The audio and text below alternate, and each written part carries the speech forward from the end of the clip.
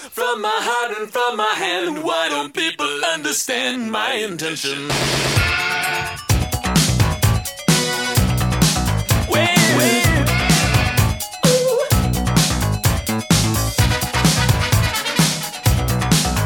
Weird science, elastic tubes and pots and pans, bits and pieces and the magic from the hand will make it weird science. All right, we're back. A couple science items I want to do, sort of fun items. According to Richard Stevens, a psychology professor at Keele University in the UK, if you hit your finger with a hammer, go ahead, let loose with that string of expletives. It actually will make you feel better. Said Professor Stevens, I would advise people, if they hurt themselves, to swear. According to Scientific American, Stevens became interested in the functioning of profanity when he heard an earful from his wife while she was in labor. He wondered if it would serve some practical purpose. So, like any good experimenter, he conducted an experiment. Participants were encouraged to curse freely while keeping their hands in ice-cold water. They were able to keep their hands submerged 40% longer than the control group, which was asked to utter words of the type they'd use to describe a table. Reportedly, these swearers also felt less pain afterwards than did their more polite counterparts. It was noted that cursing seems to elevate the heart rate, and speculation is it may raise aggression levels and trigger the fight or flight response. But truthfully, I'm not sure anybody's got this figured out as to why it works. But I guess it does work, so have at it. Doggone it. All right, we had some fun a couple years back with Ivan Schwab, local professor, when he won an Ig Nobel Award for his research into why woodpeckers don't get headaches. Hitching a ride on some of the Ig Nobel research, Mental Floss magazine had a section called 10 Not-So-Bright Ideas in Science. I think that was a poor title, actually. One of the items was The Price of Happiness, which noted that placebos can trick our minds and bodies into feeling all sorts of things.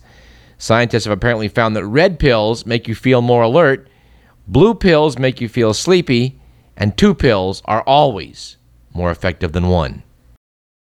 Further research at Stanford and MIT and Duke is telling us that spending money can numb our pain too. In the study conducted with 82 healthy volunteers, while they were recruited to test a new pain reliever that was actually a sugar pill. Half of them were informed the drug cost $2.50 per pill, while the other half were told it cost 10 cents. All participants took the pills and received electric shocks, but the people who took the pricier pills reported feeling less pain than the ones who took just the cheap pills. The moral of the story, according to the magazine, well, expensive things just feel better. That was a fun piece. We'll quote more from it in the future. And that big black eye on Jupiter got a lot of ink. We'd like to think we were among the first to report it for you, dear listeners. But I did like the follow-up article in the New York Times, which said that the conventional wisdom that Jupiter may be out there sweeping aside comets and therefore protecting the Earth from bombardment may not be quite right. According to Brian G. Marsden of the Harvard-Smithsonian Center for Astrophysics, a guy, by the way, that's on Radio Parallax's short list of desired guests, said, I really question this idea, referring to Jupiter as our guardian planet. Said Marsden, Jupiter is just as much a menace as it is a savior. The big planet throws lots of comets out of the solar system, but it also throws them in. Example, back in 1770, a comet named Lexell, after a Swedish astronomer, whizzed only 1 million miles from Earth. The comet had come streaking from the outer solar system 3 years earlier and passed close to Jupiter, which diverted it into a new orbit, pointing it straight toward planet Earth. The comet apparently whipped around the sun twice, then in 1779 again passed very close to Jupiter, which then threw it back out of the solar system. Said Marsden, it was as if Jupiter aimed at us and missed. So it appears the fuller picture is that Jupiter is probably mostly a plus, but is something of a mixed blessing. Here's a miscellaneous item I simply cannot resist. According to Justin Rorlick, writing on moneycentral.msn.com, next time you hear about a corporate CEO buying a high-priced home, short the company's stock. Rorlick was noting that was the conclusion of 2 business professors who have published a paper arguing that company performance deteriorates when CEOs acquire extremely large or costly mansions and estates. And the guys did research into CEOs' homes and found that, in short, when they went out and bought homes that were really expensive, their company stocks took a beating. So we don't offer a lot of stock tips on this program, but there's one. Article in the Sacramento Bee a couple days back about texting while driving. And if you are moron enough to text while driving, please stop. Statistics show that you are much more likely to have an accident. How much, you say? Well, a lot more likely. We're not talking about 100% more likely or 200% more likely or 300% more likely. You're in fact 2,300% more likely to have an accident if you text while driving. Yes, your risk goes up by a factor of 23. Curiously, the New York Times reported last week that the U.S. back in 2003, first Bush administration, blocked publication of data documenting the dangers of texting while driving. If you can believe this, the National Highway Traffic Safety Administration withheld data that showed that driving while texting or talking on a mobile phone was as risky as driving while intoxicated. Jeffrey Runge, head of NHTSA, said he decided against publishing the data to avoid angering members of Congress who believed that publicizing the information amounted to improper lobbying. Yes, public service at its finest.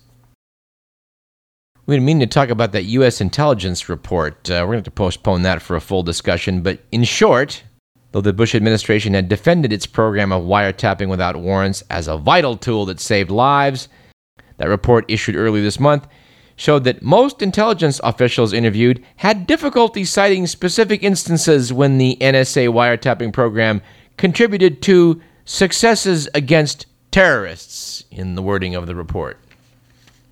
And I love this one. The Obama administration has declassified satellite images which the Bush administration had kept under lock and key, which are graphically showing how the polar ice sheets are retreating in the summer.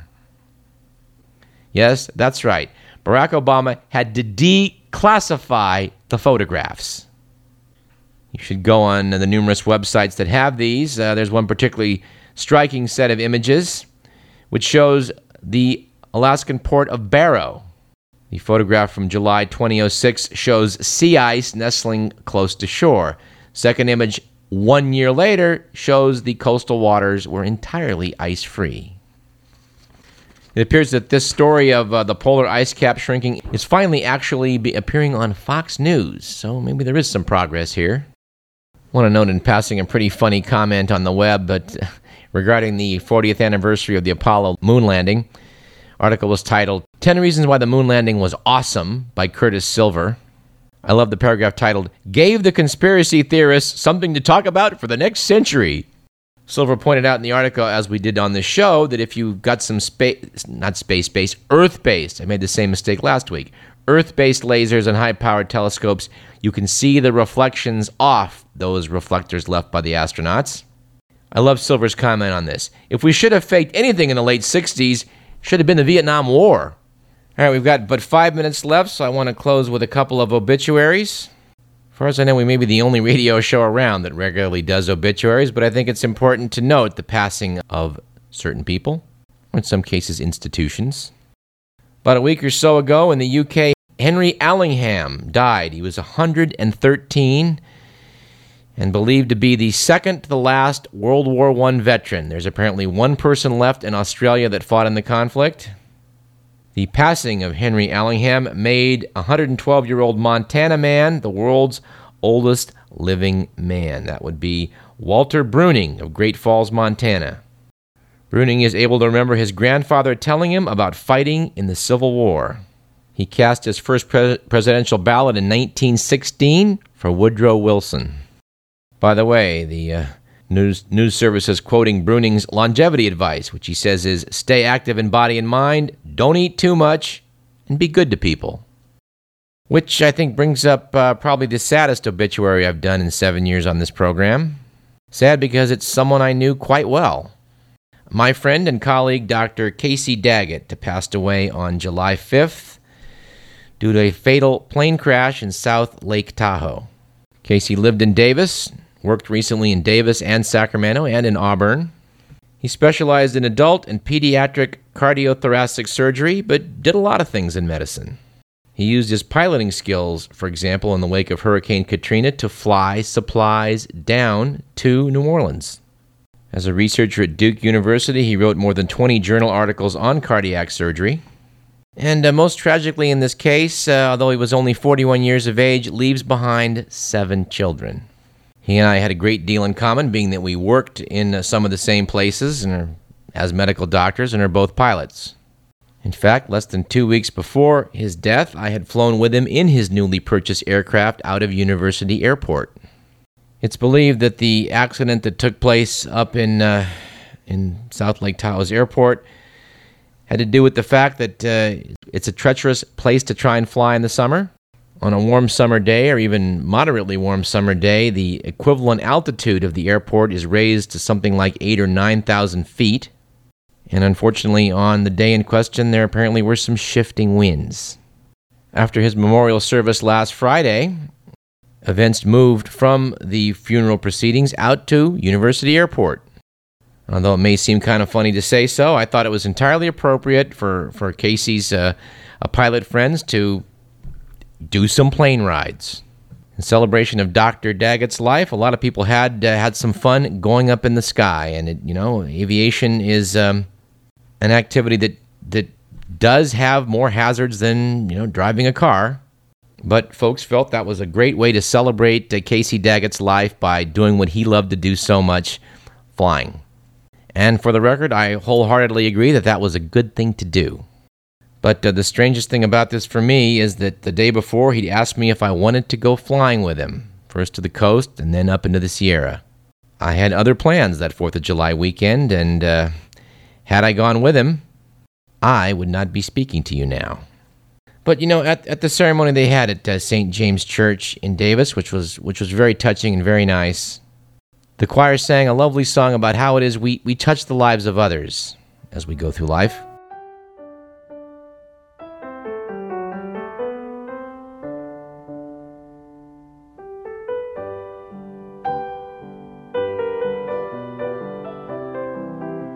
Just want to note in closing, because we are out of time, that Casey did start me off on quite a few enterprises, which I expect over the years to do a lot of good.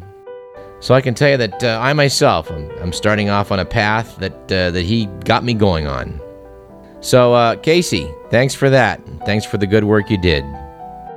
And for the record, no, I'm definitely not going to give up on flying. It's a wonderful activity.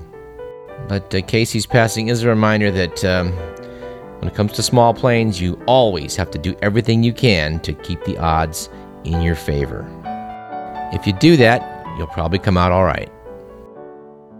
Our thanks go to Matt Perry and Whitney Lehman, 2 of our regulars or semi-regulars, and we hope to hear more from both of them in the future. And oh yeah, Will Durst says he'll be back next month. This program was produced by Edward McMillan. I'm Douglas Everett, and you've been listening to Radio Parallax.